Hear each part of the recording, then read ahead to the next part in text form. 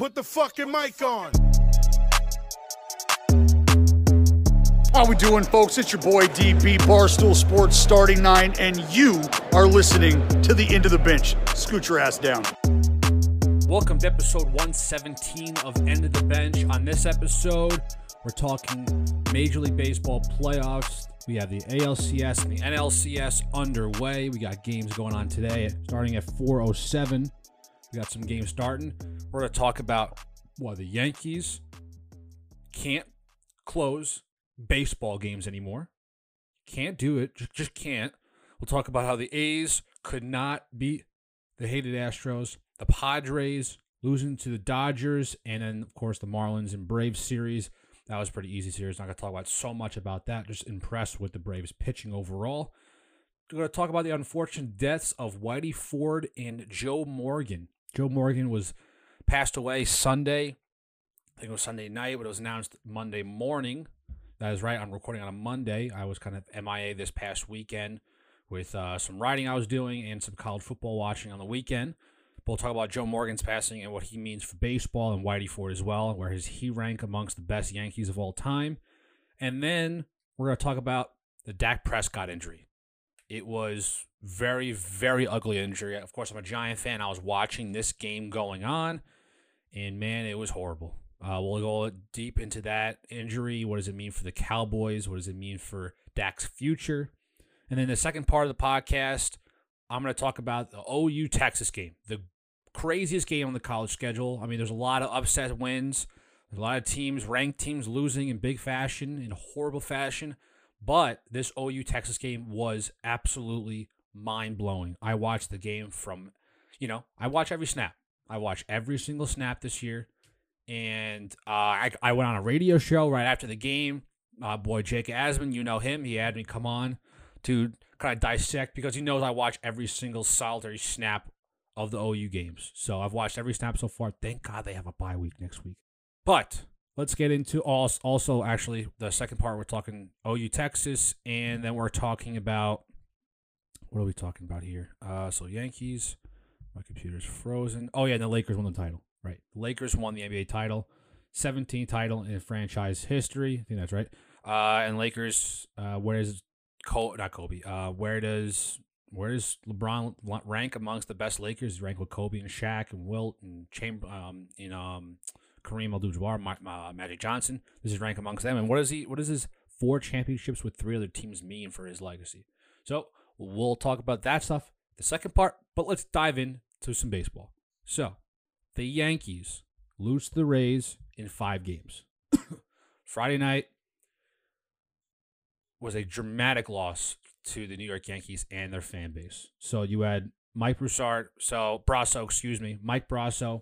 a Tampa Bay Rays utility man, hits a go-ahead solo shot off of the hard-throwing Aroldis Chapman in the bottom of the 8th inning. 3 outs later for the Rays, they went on to win the series, beating their rival Yankees. Yes, it is a rival. It's been a rival the last couple of years, but it's heated up the most this year.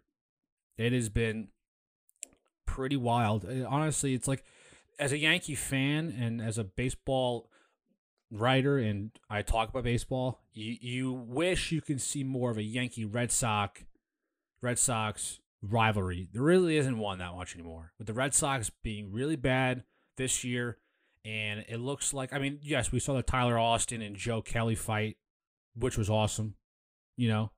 We're not seeing the hatred between both squads. Not like what we're seeing with the Yankees and Rays. So if you remember, Brasso and Chapman had themselves a battle early on in this season. So back on September 1st, the feud began. It was Chapman throwing up and in, and then behind Brasso's head, throwing 101 miles an hour behind him. It got the bullpens going. It got the team fired up. Bench is cleared. The bullpen was running out. You love seeing that.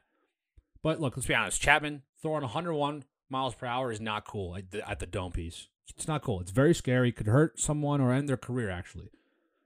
So the one thing I got to give Brasso credit is that he handled it like a champ. He kept his composure, wasn't mad, didn't show anything, just show any signs of weakness. He stood there in the box. And he got his revenge the very next day, hitting 2 home runs against the Yankees and winning that ball game. But that wasn't the last time Brasso and Chapman would have this heated battle, which was Friday night. So Friday night, Chapman's on the mound.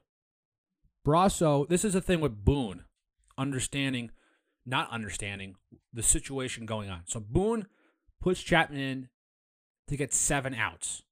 7 outs. I don't think Chapman's ever done that in his career. Maybe when he was trying to start ball games for the Reds early in his career, being like a long reliever, not even long reliever. It was like a 7-8 inning guy when he first started with the Reds, excuse me.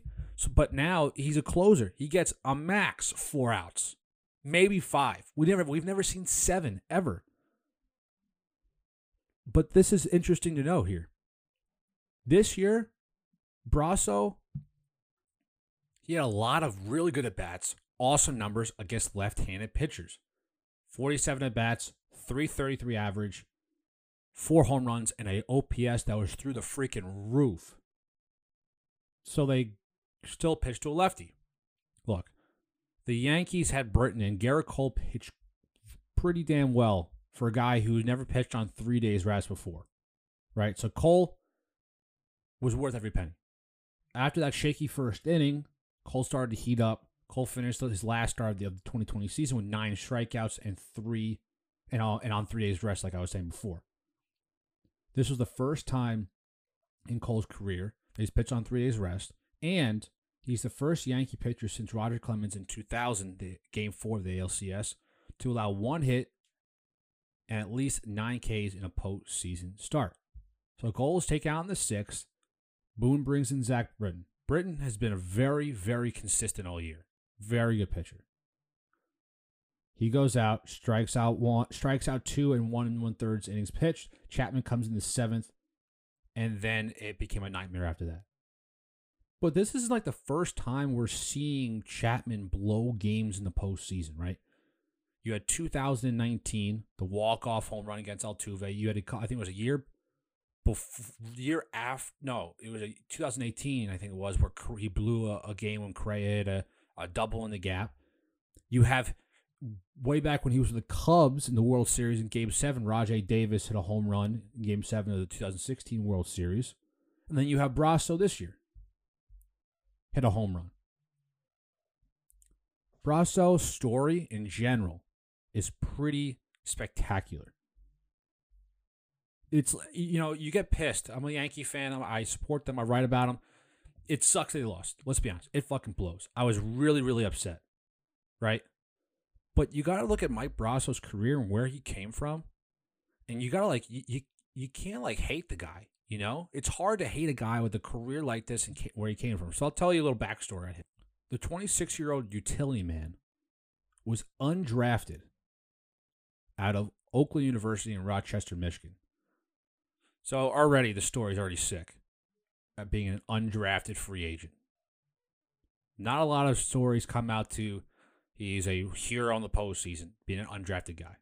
You can only name a few. So on June 23rd, 2016, the Rays signed him for a grand total of $1,000. Not much money. So this is a guy who's played ball his whole life, played in college at a high level, and he's being told that he's not good enough to get drafted. So that's got to kill your whatever kind of ego you had. It's going to kill any sort of dreams you had to play in the show. So the Rays give an opportunity. It's $1,000 is no money for him. It's nothing for the Rays. Why not take a chance on a kid like this? Whatever. So Brasso impressed a lot of people with his start in the Gulf Coast League. It was quickly promoted to the Bowling Green Hot Rods in 2017. So in 1 year, he's already getting promoted through the system. Brasso led the Midwest League in the average and on-base percentage that year. Since entering the Rays organization in 2017, he jumped the ladder through the minor league system really fast. I'm saying fast because 2 years later, he gets a call-up from AAA Durham and makes his major league debut the following day, going 1 for 5 with a single in his first at-bat. Now, the title of this fucking podcast, End of the Bench, and we used to do a lot of Bench Player of the Week. Well, this guy, Brasso, as a bench player of the year nominee. I mean, the story of coming, not getting drafted, signing for no money, going through the system very quickly in 2 years, in 3 years. From 16 to 19, he got to the bigs in 2019, being an undrafted guy. Is he a starter? No. He's a utility guy. He plays around. Has he started in some postseason games? Yeah, he started at third base majority. That's where his position is usually, is third base. I think a little second as well. But then he hits this home run against Chapman, the guy who threw at his dome piece, and he turned around 100 miles per hour to left field. You know, nowadays everyone's throwing 99 to 101, 102. It was a good idea. I mean, Brasso wouldn't be the only guy that's sitting fastball, right? But, you know, Chapman has a good slider too. A lot of movement, real fast, 91, 92 miles an hour. That's really all he has, a fastball slider. So Chapman lets up this home run. They win the game, and the Rays win. So what do you do as a Yankee? As the Yankees go on to... Oh, actually, before I go on to the futures told, the Rays celebrated in dramatic fashion, by the way. They were literally dancing on the Yankees' graves. They played New York Empire State of Mind by Jay-Z, which is a staple for Yankee fans and New Yorkers as well. And then the theme from New York, New York by the great Frank Sinatra. The best video I saw was G-Man Choi on his Instagram Live, drinking beers and smoking a cigar and dancing and whatever. But let's look ahead at what maybe the Yankees can do to improve next year. So what do? Entering the offseason, the Yankees have 4 big-name players entering free agency. You have J.A. Happ, James Paxton, Masahiro Tanaka, and the AL batting champion, DJ LeMahieu. Now, obvious thing to do is give a long-term deal to LeMahieu. LeMahieu is going to be 32 years old. Okay. So we've seen in the past giving guys long-term deals after the age 31, 32 season. A lot of the time, it doesn't really pan out. So if I was Cashman, I give him a blank check. Say, look, we'll sign you. Look, if I was to do a deal, 4 years with a 5th-year option for, I don't know, $120 million. It's a lot of money per year, right? The guy's worth every penny. He just won his 2nd batting title. He's the first player in Major League Baseball history to win 2 batting titles, one in each freaking league. And he does it with this, the weird swagger. It's not like this hot, a real swagger I'm talking about, like a Juan Soto or a Acuna or a Bauer, where you can really see the swagger come onto the screen.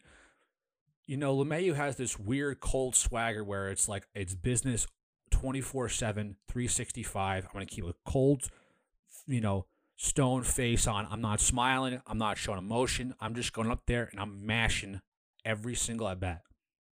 So I'd give him a blank check. Whatever number you want, put it on there. We'll get it done. For the other 3, I think Cashman should go and bring back Tanaka. Tanaka has been a veteran Yankee for a long time now. He's a fan favorite. I think they really can care less about the fan favorite stuff because I think anybody would be a fan favorite if you excel. But I would say Tanaka would be a great guy to come back. So you bring Tanaka into the rotation.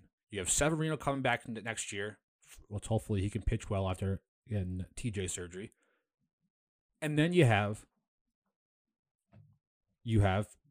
the GOAT, Garrett Cole, in the rotation. So you have three of those guys. Okay, then you have James Paxton and J.A. Happ. You kick J.A. Happ to the curb.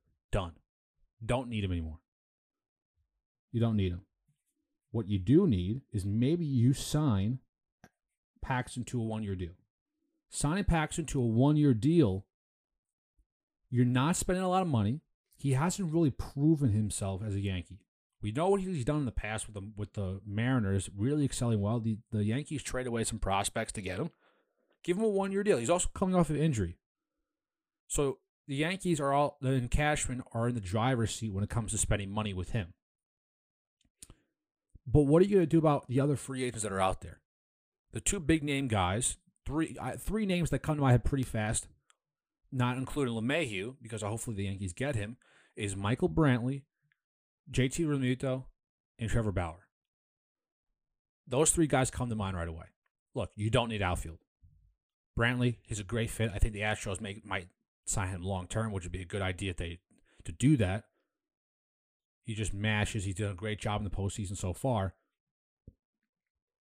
But they need to go get these two guys. I think out of the two guys I said before, Bauer or in Realmuto, I think the number one guy I think they can get out of those two is Realmuto. JT has done a great job in Philly. He's done an absolutely great job so far in his career. He's probably the best catcher overall. I say he's the best catcher overall when it comes to defense and also swinging the stick. But defensively, he's a stud. I know Yadi's still playing. Yeah, Salvador Perez is a very good defensive catcher, right? I think JT is going to be in the conversation as one of the better defensive catchers in the league, maybe even better than those two. Arguably, his great arm, can call great games, and he can mash. The Yankees haven't had a good catcher that can do both of those since Jorge Posada. It's been a long time. The Yankees have taken gambles on Gary Sanchez. They could have traded him away in that Cliff Lee rumor trade years ago. I think the Indians wanted Sanchez. Someone can fact check me on that. I hope I'm right on that. But Gary Sanchez has had so many opportunities to get better behind the plate. Swinging the stick, his first year getting called up, he mashed. Nobody knew how to get him out. Over the years, he struggled and he showed great signs of being this power hitting catcher, which finding a power hitting catcher nowadays, or in general, is extremely hard. Extremely hard to find that. But lately, the last 2.5, maybe almost 3 years, the guy has struck out a ton. His batting average is horrible. It's in the low twos, even like the middle ones, like a $175, $180. It's not good. And talk about his defense. He is up there with Wilson Ramos as one of the worst catchers in the league defensively. Look, the Yankees even brought over the defensive the catching coach from the Minnesota Twins.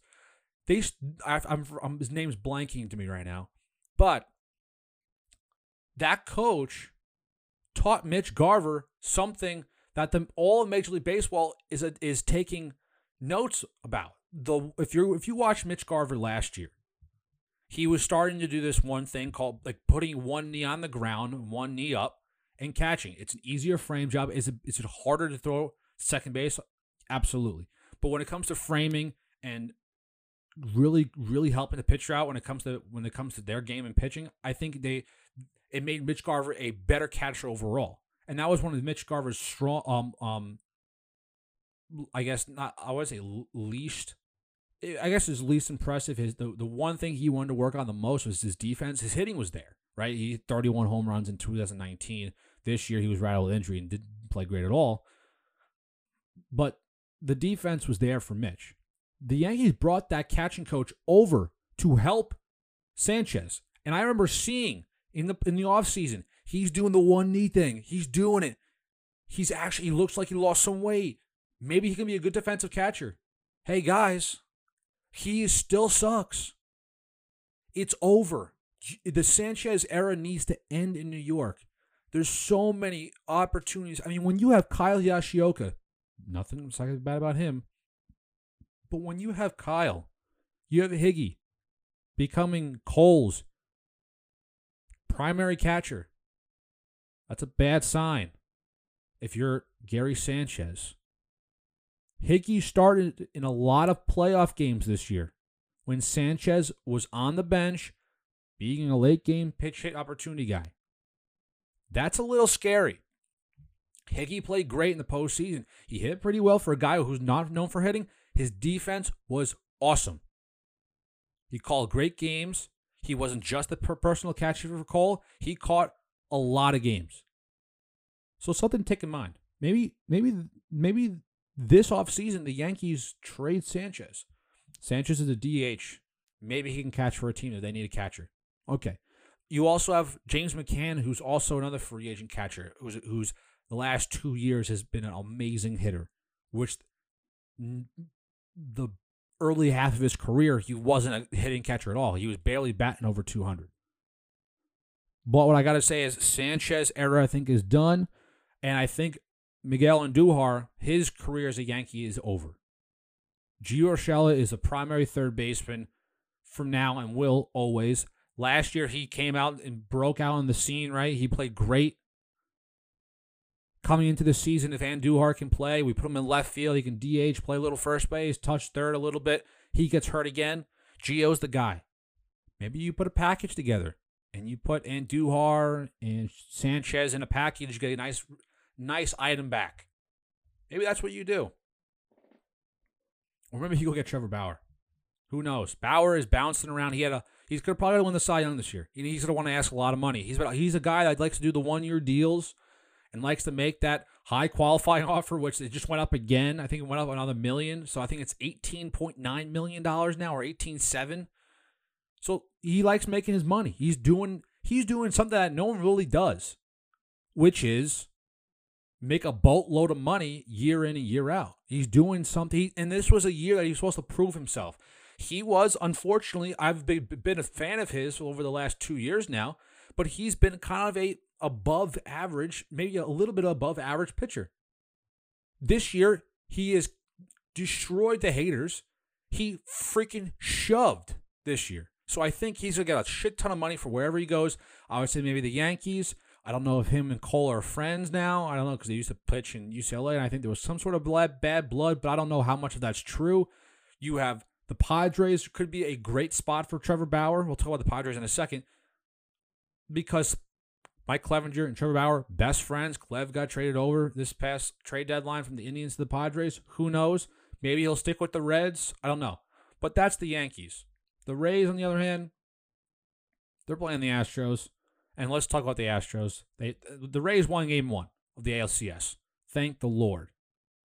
Great pitching from this Rays bullpen has been a huge plus. And I think that's one of the reasons why I think the Astros might have a tough time winning this series is because the Rays bullpen is so solid. They have Fairbanks, Anderson.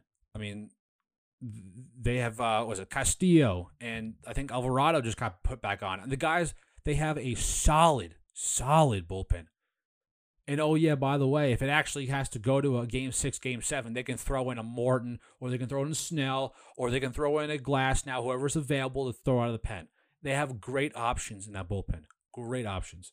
And the hitting's been very timely to Randy Rosarina, Lau. It's perfect, timely hitting. And that's one of the things that Aaron Judge said in the postgame. I was working that night at WFAN, so I got to listen to the whole postgame. And one thing he did add that was very interesting, very telling, was that the difference between the Rays and the Yankees winning was timely hitting. In the 3 games the Yankees lost, they left a total of 18 runners on base. You can't win playoff games like that. Stanton played great. Judge, I think he had 3 or 4 hits, and I think 3 of them were home runs. Whatever. So he's cranking home runs. He needs to hit better. Gleyber Torres started to heat up the last couple games. DJ's there. The offense is not the problem necessarily. The timely hitting is definitely a big thing. But I would love to see Clint Frazier be the starting left fielder next year. Garner's getting older. He started to accept the role now as a platoon outfielder now, splitting time. You have Aaron Hicks, if he was just stayed healthy all year, he can be an easy 25-85 guy, which we've seen something close to that before. Imagine this is the roster next year. Behind the plate, Real Muto. At first, your home run leader in Luke Voigt. DJ, they re-signed DJ to play second. Torres at short. Gio at third. Clinton left. Hicks in center. Judge in right. And DHing is Stanton. Clint Frazier has proved himself. He can do it. He's cranking out home runs. He's playing actually good defense. They can do it. Now let's just go. I got to end this series. Let me talk about the A's and the Astros. Home run derby, man. Like a freaking home run derby. But the A's couldn't hold up. I said it before, man. They just can't hold up. It's pretty embarrassing to say the Astros barely made the playoffs. Barely. And they still won this series. It's so freaking aggravating. It's so aggravating. I mean, game one, Correa before game one was talking so much shit. And then he cranks out some home runs, 2 of them actually, in game one. And they take game one and they won. And then it was Astros all series. That's what it was. It was home runs after home runs. The Astros pitching, they have these no-name guys, and they're actually pitching great. It's so aggravating. I can't even talk about it anymore. It pisses me off. I am the biggest Tampa Bay Rays fan this week. The biggest. Because they need to beat the Astros. Now, let's play devil's advocate here. What happens if the Astros do win this series and they go to the World Series, right? What does that mean for baseball? Well, it could be a benefit, right? We could be seeing the Astros go to the World Series now. Imagine if the Dodgers have a chance. They can easily go to the World Series. Imagine we see a Dodgers-Astros rematch in the World Series after we know they cheated for the World Series in 2017. Imagine we see that. What kind of postseason World Series matchup that would be? And it goes 7 games or 6 games, and the Astros lose? That would be the biggest story, arguably, in sports. Right? We just had the Lakers win the NBA Finals. Huge. In the bubble, they didn't get 0. They had 0 positive tests over the last, I think, 45 days. Right? They've killed it. They've killed it. I think it was actually the whole NBA, whole bubble system in Orlando. They killed it. Imagine we see that. Kobe Bryant dying was a huge story. If the Dodgers beat the Astros in the World Series after the Astros fucking cheated, that would be huge. But also, there's a part of me that I don't want to see them advancing because I want them to lose. I don't want them to succeed. I want Carlos Correa to shut his mouth. He's the only player on that team that is actually talking about and hyping up the team, saying, you know, we were counted out and everyone's counting us out. You know what? We're not getting treated with the respect. Dude, why don't you shut up and just put your head down and start winning games? That's all you can do. You're not even accepting the fact that you guys cheated. In the freaking spring training, you were telling Bellinger to shut his mouth when he was talking about you guys cheating. He's doing everything wrong. His PR team has to be they're probably losing their mind. They absolutely losing their mind. And they end up winning the series. The Padres and Dodgers series was epic. Dodgers take the series. They advance to the NLCS to play the Braves. But the biggest game was in game 2 against the Padres. You had the biggest web gem we've ever seen of recent memory. I wrote a blog about Cody Bellinger making the catch of the year, but where does this rank amongst the best catches in postseason history? And I'll talk a little bit about that right now. So he makes this catch. He robs a home run from Fernando Tatis. That at bat, first of all, Brusar Graterol on the mound for the Dodgers. Hardest throwing fastball, hardest throwing pitcher in the bigs. He has the shortest stride, shortest arm angle. He's like short arming his entire pitching motion, and he's throwing 102. Then you have MVP candidate Fernando Tatis at the plate, mashing home runs left and right during the regular season. He struggled a little bit during the postseason, but he crushes this ball dead center field. And Bellinger was shaded over to the right a little bit, and he had a little ways to go, and he makes this unbelievable web gem catch, robs him of a home run, and they end up winning the game and winning the series. It was amazing. But where does this rank amongst the best? You have Game 1 of the 1954 World Series, the Willie Mays catch, where he does his backs to catch. And remember, they're playing in the Polo Grounds, the New York Giants and Willie Mays, right? Deep center field at the Polo Grounds was 483 feet from home plate. There's only been,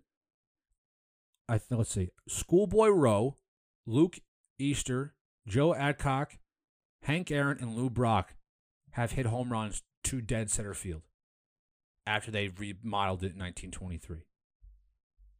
You have the Endy Chavez snow cone grab in Game 7 of the 2006 NLCS. Everyone knows that. The Mets were stacked that year, 97 wins. They had a ridiculous roster with David Wright, Jose Reyes, Beltran, Delgado, LaDuca, Wagner, Pedro Martinez, and Tom Glavine. But the star of this series was Endy Chavez robbing Scott Rowland of a home run, and then he has the wherewithal to throw it back into play, and they double up Jim Edmonds at first to end the inning on a double play. One of the best postseason catches of all time, and personally one of my favorites. I think Bellinger is not my favorite. Now Jim Edmonds again. Jim Edmonds has one of the best highlight reel packages you can put together ever, but he adds another one to his highlight reel of a Game 7 diving catch robbing Brad Ausmus of a double in Game 7 of the 2004 NLCS, and they ended up going to the World Series to play the Boston Red Sox, and they lost to them. That's with the curse of the Bambino, whatever, the blah, blah, blah, blah. It was a bad series with the Yankees and Red Sox. Don't even relive that again. But Edmonds making this catch. He's probably my favorite. I think he might be my favorite center fielder of all time. Michael Brantley, last year, Game 6, robbing a blue pit from Aaron Hicks, doubles off Judge at second. Amazing catch, amazing play, but sometimes it gets overlooked because of DJ LeMay, who's home run in the 9th inning, tying the game, and then, of course, fucking Jose Altuve hits a walk-off home run, and they go to the World Series, and thank God they lose against the Nationals. And then last one on my list I wrote was Kirby Puckett's perfect timing of a leap onto the plexiglass at the Metrodome in Game 6 of the 1991 World Series. He then later on hit a walk-off home run, forcing a do-or-die game. That was, we'll see you tomorrow night. And then the epic Game 7 1991 World Series game with Smoltz and Jack Moore's, complete game shutouts going into, I think, the extra innings. It was freaking ridiculous. But Bellinger is up there as one of the better catches we've ever seen in the postseason. Absolutely spectacular. That was, and then the Dodgers, not the Dodgers, the Marlins and the Braves series. Braves won that series freaking so easy. It was a great story, though, for the Marlins beating the Cubs, advancing to the NLDS. But the Braves pitching with Kyle Wright and Ian Anderson and Max Fried, three-headed monster like that going into the next series against the Dodgers is going to be big. They don't have a huge power arms in that Braves bullpen. They have a nice, decent guys. Chris Martin and Darren O'Day. They have some good arms, Mark Melanson. So they have arms in there. The offense for the Braves is huge. Freddie Freeman's probably going to win the MVP. You have Ronald Acuna. You have Marcell Ozuna, who's an MVP candidate. I think he had a career year with batting average. I think career year overall. Dansby Swanson and Ozzie Albies. Old school Nick Markakis out there, right? Adam Duvall, who had a ridiculous September. So they have a lot of offensive guys. And Travis d'Arnaud, who was the guy in that NLDS series, he mashed home runs and timing perfectly. So they have a very equal roster. But against the Dodgers, I think the Dodgers will come out with a win in that series and go to the World Series again. My bracket is absolutely destroyed. Flat out say that. So let's talk about the last couple topics I have here. You have the Joe Morgan passing. Terrible news this morning. Hall of Fame second baseman Joe Morgan passed away at the age of 77. He had a lot of reoccurring health issues. I think it's not COVID related, so there's a lot of health issues over the last couple of years. I had the pleasure of meeting him. I think I mentioned before on the podcast, I got an autograph and I talked to, and you've heard it, Pete Rose on the podcast doing an intro before.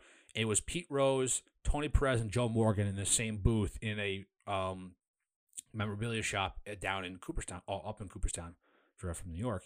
And Joe Morgan was sitting there. I wanted Joe Morgan really bad, but I picked Pete Rose because I thought it was made more sense.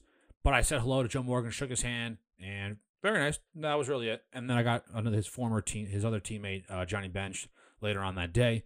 But he's one of the best second basemen ever. 10-time All-Star, 2-time MVP, 2-time World Series champion, 5-time Gold Glover. He was one of the key members of the Big Red Machine in the 70s for the Cincinnati Reds.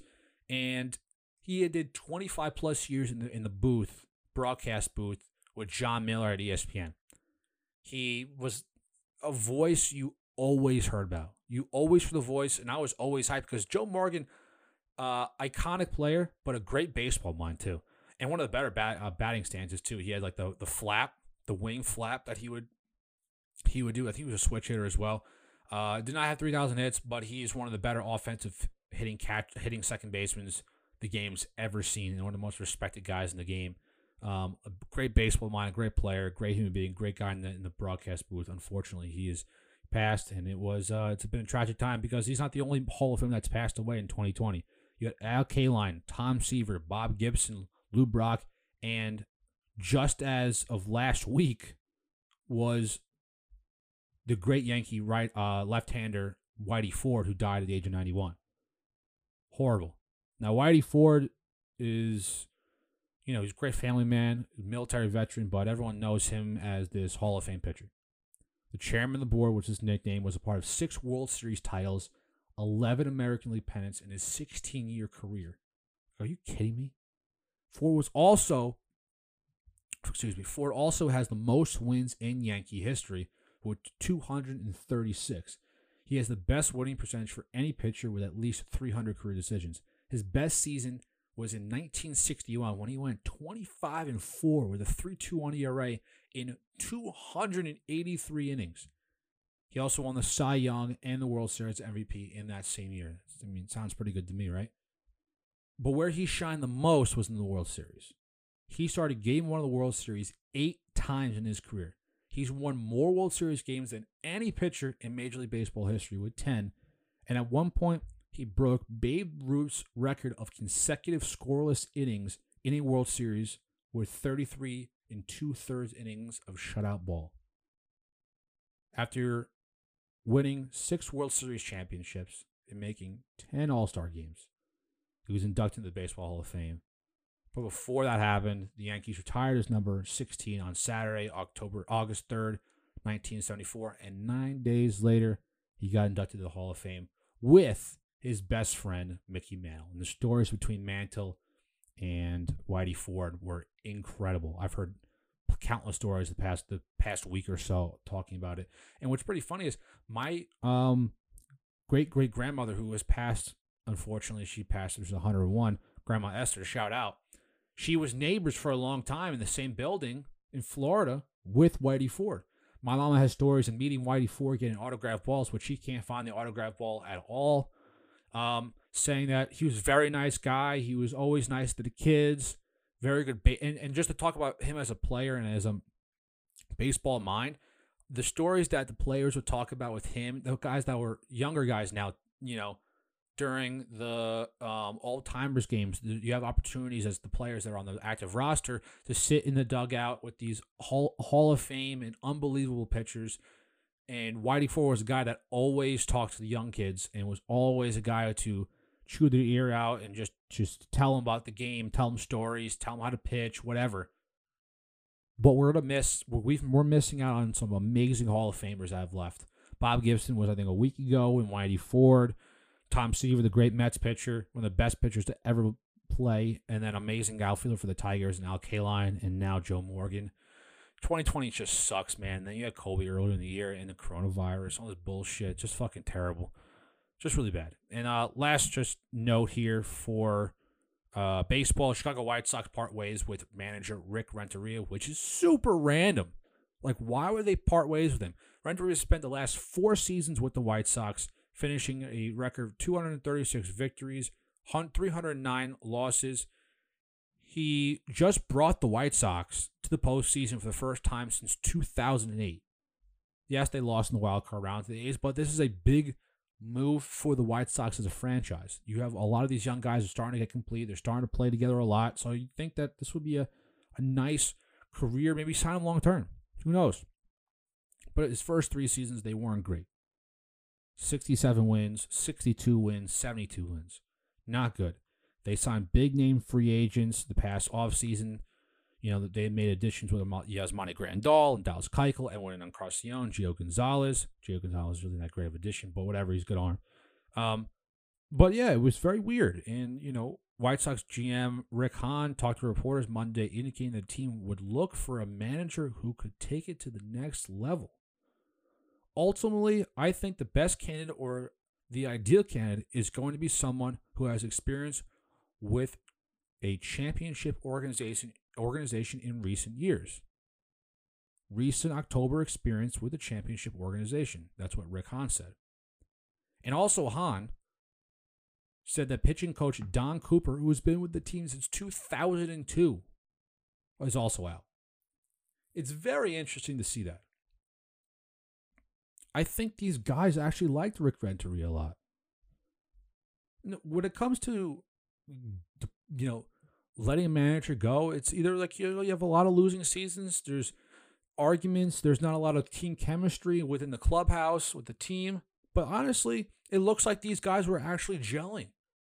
Look, with Giolito and Dallas Keuchel and maybe Lopez can get his act together. Maybe you can go out and spend some money and get some active guys there's a lot of good pitchers on the free agent market for this offseason. They have a freaking really good roster, man. They got a young core in the outfield. They got Tim Anderson and Jose Abreu, Grandal, Jimenez, and freaking Luis Roberts, man. They got a young, talented hitting team. I think this is a bad move. I think give Rick Renteria one more shot. I know they made it to the playoffs. They did collapse towards the end of the year. They were a first-place team, and that's AL Central, and they got to I think it was the 7th seed. So I think they should have given him one more shot. That's personally me. But I know I just talk a bunch about baseball. I can talk baseball for hours. I just talk baseball for about 40 minutes. But let's get into the second part and last part of this first part of the podcast. Dak Prescott, horrible injury. I know I told you I'd be sticking more to baseball, but I can't not talk about this. Dallas Cowboys quarterback Dak Prescott out for the year with surgery for a compound fracture and dislocation of his right ankle. If you saw it live, it was horrible. In the ESPN Sports Center, wherever you're to watch their highlights, they're going to blur it out. But if you got to see it live, it was horrible. And they're showing replays on Twitter. You can see the break. His ankle was sideways. It was horrible. He's out for 4 to 6 months. His year is over. So it was a compound fracture and dislocation to his right ankle that required surgery Sunday night. I was watching the Seahawks game, which was a great game, by the way. Great game. Roster MVP. The injury occurred on a 9-yard run while being tackled by the Giants' defensive back Logan Ryan with 6 minutes to go in the third quarter. And Dak's playing great all year. He's been playing great. Dak left the field he was left in a cart. He was in an air cast. He was crying, shedding tears. It was horrible to watch because this is a guy who's proven a lot of people wrong. And he's had a real tough year. He got the surgery. He's being released from the hospital, expected to be released from the hospital on Monday. And his timetable, like I said before, is about 4 to 6 months. His year's done. But the year for Prescott has been extremely hard for him. We know it because he's told about it. He's talked about it. Prescott mourned the death of his brother, who killed himself in April. You had Prescott talk about his mental health and being a real advocate for mental health awareness, which I think was on Sunday. And now he breaks his ankle. Fracture. It's just bones popping out. I can't imagine what the guy's going through right now. And this was another year where he's going to try to get paid again, because we all know he signed another 1-year franchise tag worth $31.4 million. And now he was trying to go and get that long-term deal. The Cowboys did offer Prescott a 5-year deal worth $34.5 million per and over $100 million guaranteed. Look, in the past, I've said, which is very ironic, I said that Andy Dalton and Dak Prescott this was last year before he went off in his 5,000-yard passing year. I thought Dalton and Prescott's numbers were pretty identical. They were kind of the same. They weren't that great. It was pretty much a basic average. And now look who's coming in for the rest of the year for the Cowboys is Andy Dalton. He was 9 of 11, 111 yards, including a 38-yard pass to Michael Gallup with 3 seconds left to set up a Greg Zuerlein winning 37-yard field goal, and they won the game 37-34 to beat my New York Giants, who are god-awful. But what is this going to do for the future for Dak? I think Dak's future is going to be rough. It's going to be rough for the next year. 4 to 6 months to just recover from it, and then with that recovery, you could be even longer. They're probably going to extend it even longer when it comes to rehabbing and putting pressure on the ankle. Look at Alex Smith. He just did the impossible this past weekend after 2 years, after breaking his leg popping out, saying hello to everybody. He comes back 2 years later. He plays, and he does a great job just getting back out there. And I think Dak will be that guy when he comes back. The thing is, are they going to pay him a lot of money? Are they going to be paying Dak another $31 million just to sit on the bench? That's going to be the big question coming into it. So I think that the Cowboys and Dak can worry about that.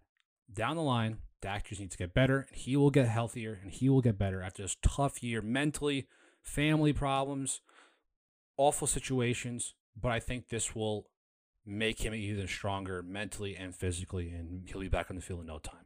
So that's the first part of the podcast. Very long. I know it's about almost 47 minutes now.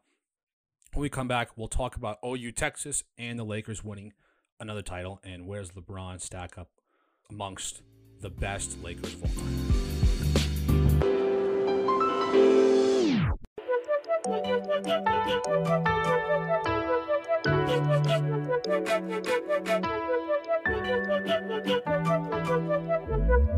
Okay, let's talk about the big game in college football. My Oklahoma Sooners versus the number 22 ranked team in the country, the Texas Longhorns.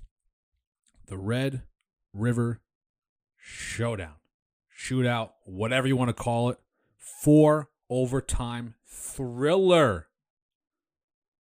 53-45 OU. And when I tell you this, guys, if you didn't watch the game, you missed one of the all-time college football games that we've ever seen. Definitely in the last 10 years, this is one of the all-time games. Back and forth affair. Both these teams pretty much stink. 2-1 Texas, 1-2 OU. OU's dropped out of the top 25 for the first time. Oh, God, I think it's from 2002, I think it was. 2005, who knows? Doesn't matter. The point of it is that the Sooners won. Sam Ellinger, this guy, everyone says he's really great. He's good. Look, Ellinger played decently. 2 touchdowns, 2 interceptions, 30 for 53 with almost 300 yards passing. But he's 1-4 career against the Sooners. 1-4. There was a lot of takeaways from this game just from watching the entire game, every single snap. I would say from the entire fourth quarter, no, let's scratch that. I'd say with the final 5 minutes of the fourth quarter till the last overtime, I was standing up in front of my TV, glued to the screen. So I watched the whole game, but the fourth quarter and all overtimes, I was glued. I know everything that happened. When Josh Moore caught that 9-yard pass from Ellinger to bring within 1 touchdown, I was like, holy shit, the Longhorns would have come back and win this game. That was with 3:28 left, with 14 seconds left. 2-yard pass from Ellinger. Oh, God. Ties the game. And then it just goes back and forth. And with college football overtimes, it goes, every team has a shot to score. Say like OU scores the first time around, and then the Texas Longhorns have a chance to tie it. They don't get the touchdown. Game is over. It's such a weird ass backwards sort of overtime. They start on the 25-yard line, and they go ahead and do it. They're going back and forth. They ended up winning the game. OU in the fourth overtime, 25-yard pass, beautiful catch by Drake Stoops, and then they get the 2-point conversion. And then the final drive, Ellinger throws a pick. Game over. Trey Mason catches it. It was beautiful. It was absolutely beautiful. Exactly what you wanted to see in a thrilling overtime victory from this team. What is the takeaways from this ball game? I'll tell you this right now. You have a couple here. Positive times. The running game for the Sooners, there was actually a running game. There was 4 total touchdowns, but TJ Pledger, 22 carries for 131 yards and 2 touchdowns. They haven't had a serious running game at all this season. And as of late, I would say this season in particular, we haven't seen a serious running game, which is very troubling if you ask me. So as a guy that's watched the Sooners time and time again, this is what you wanted to see. You want to see a running game. You want to see a complete team from the Sooners. But you know you're not going to see it because the defense is god-awful. The defense is god-awful. Yet again, in the fourth quarter, they could not hold a lead. It absolutely blows my fucking mind. Why can't the freaking Oklahoma Sooners hold a damn lead? 21-point deficit. Scratched. Gone. Dunzo. It's absolutely remarkable that they can't do it. It's like you have a lot of talent on the defense side of the ball. You would think that they can actually hold a team. Like, I know I'm taking a long time to get this sentence out, but I said Trey Mason before. It's Trey Brown. Make that mistake sometimes. Trey Brown made the final pick at the end of the game. He picked the ball off, but he also did a defensive pass interference play that got the pick back. That was in the middle of the game. But they had a running game. The defense, again, was the big fucking picture. They played great for the first 3 quarters. You saw linebackers actually tackling and playing really well. You saw the secondary overall playing great. Man coverage. The deep safeties were playing really great. They're playing really, really well. I was super impressed. Twitter was like, what is going on right now with this team? Where has this defense been the last 2 years? Because Texas, they have a pretty good offense, decent offense. Ellinger's not bad. He's good he's a great rushing quarterback as well. He had 112 yards, 4 rushing touchdowns. But the fact of the matter is, was the defense going to hold up all game long? And it didn't. Look, they forced 4 fumbles. I'm sorry, they forced 1 fumble, excuse me. No, they forced 3 fumbles. They recovered 2 of the 3. I was looking at Oklahoma's fumbles. They had a ton. So the defense wasn't there, of course. They fail again. What does this mean for Alex Grinch as a defensive coordinator for this team? The last blog post I wrote, I'm going to write one about this game as soon as I'm done recording this podcast. The Sooners losing last week to Iowa State was horrible on defense yet again. So my question was, is anybody going to be on the hot seat now? Is anybody actually going to be on the hot seat? Well, you had the guys I talked about. Lincoln Riley. Is he on the hot seat? No. Everybody can have a tough year or in a rough year in their career. Even Nick Saban's have rough times in his college and NFL coaching career. Let's be honest. Wasn't a good NFL coach. He's pretty good at LSU. He's amazing at Alabama, right? There's been rough patches in coaching careers. We've seen it everywhere. But we haven't seen a defense like this consistently year in, year out. Year in and year out. Last 4 years been terrible. But the 2 years under Alex Grinch have been even worse. You can't be losing to unranked Kansas State. You can't be losing to an unranked Iowa State, which Iowa State is pretty damn good. They have a good offense. They have a pretty good defense. They're going to be competing for the Big 12 title this year. Watch that. Watch that close. They're going to be competing for a title. Look, with this win for Oklahoma, can they be put back in the driver's seat to maybe compete for a Big 12 championship? Without a doubt. But their national championship hopes, they're gone. Way out the window. They'll never get a chance with 2 losses. It's not going to happen. Texas, they're done too.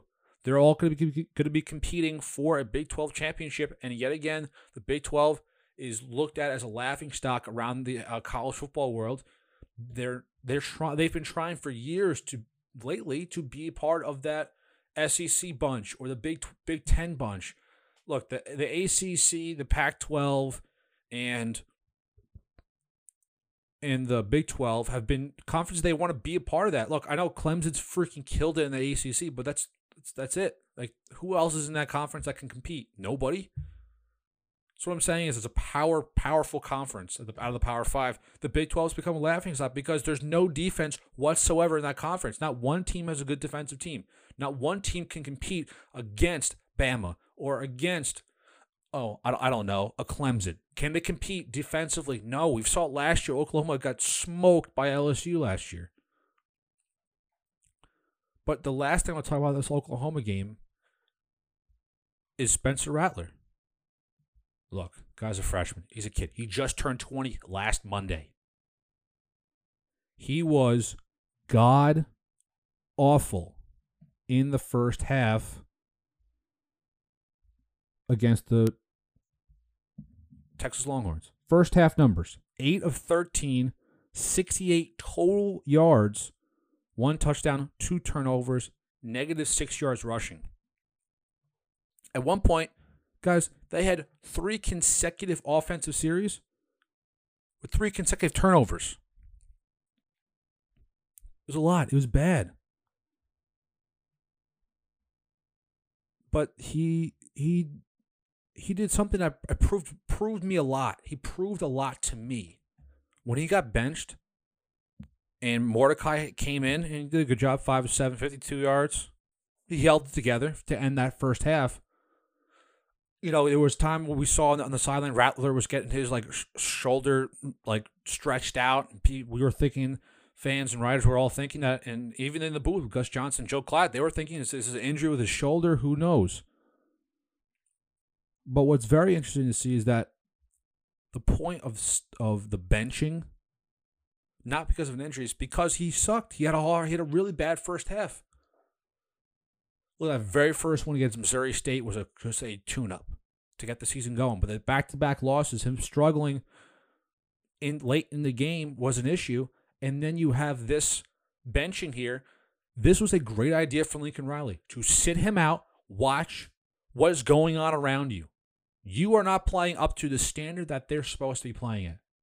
Riley has had a very great time so far in his career with Oklahoma.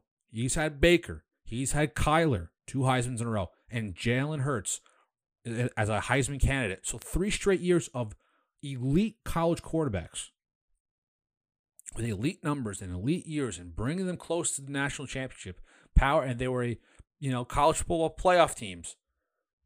Rattler wants to be part of that legacy, right? He wants to be part of the Sam Bradford legacy and the Jason Whites and the Baker Mayfields. He wants to be a part of that. He's a young kid. I have to be a little less on his ass. But the fact that Lincoln Riley benched him was a perfect move to show Rattler, step it up. And guess what he did?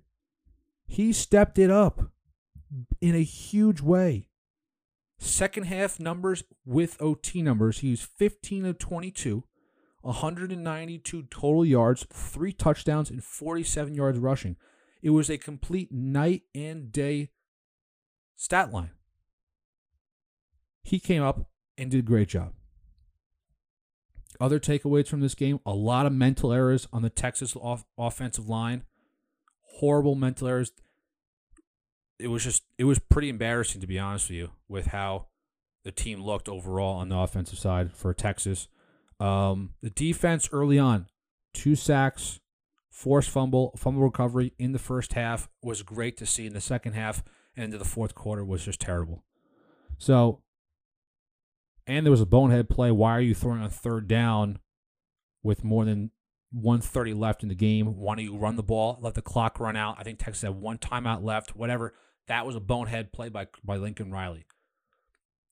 There's a lot of learning going on. Thank the Lord OU has the bye next week. Thank God.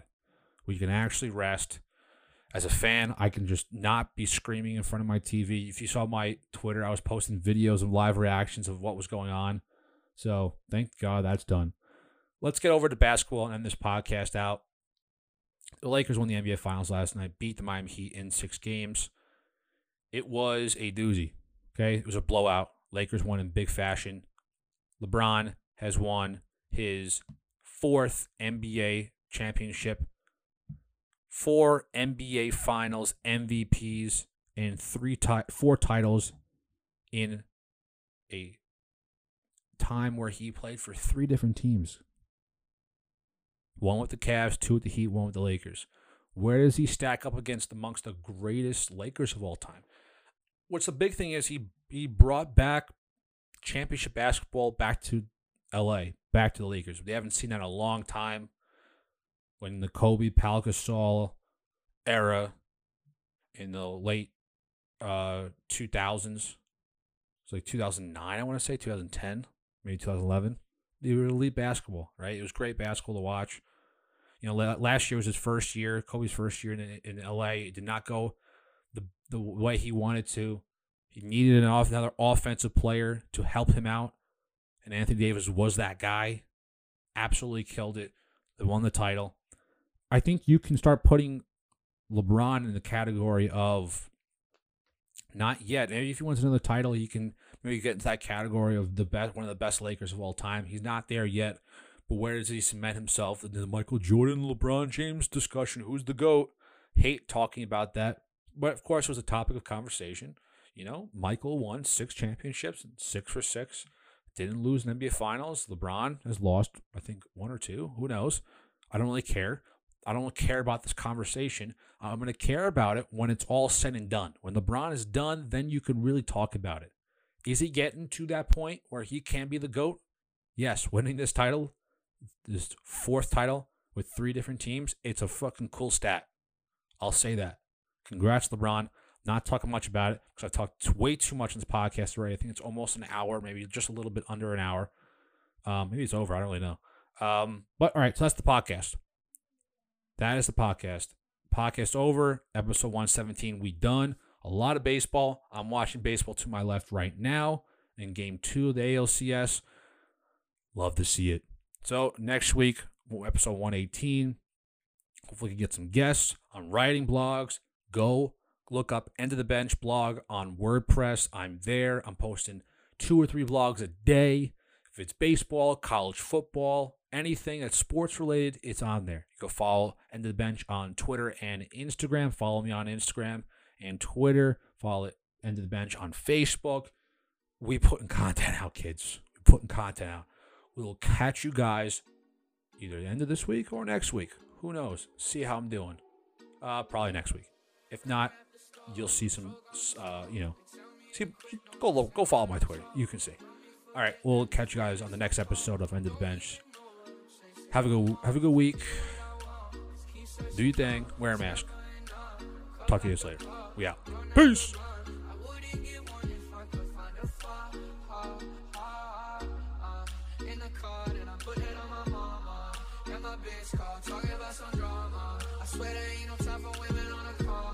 See the pussy or the karma. Man, I just wanna go flex. Gold on my teeth and on my neck. And I'm stone cold with the flex on the squad and I'm smoking up a check. Man, I just wanna go flex. Gold on my teeth and on my neck. And I'm stone cold with the flex on the squad and I'm smoking up a check.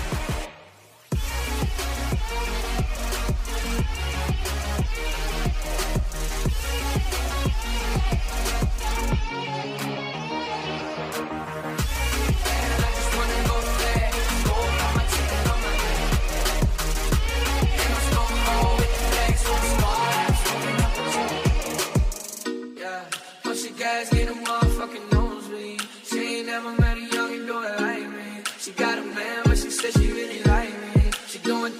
exciting me. She's sending all her friends snaps on my new tracks, cause all these hoes know what's about to come next. I hit my plug up, got the paper connect. I drop a couple bands, I just wanna go.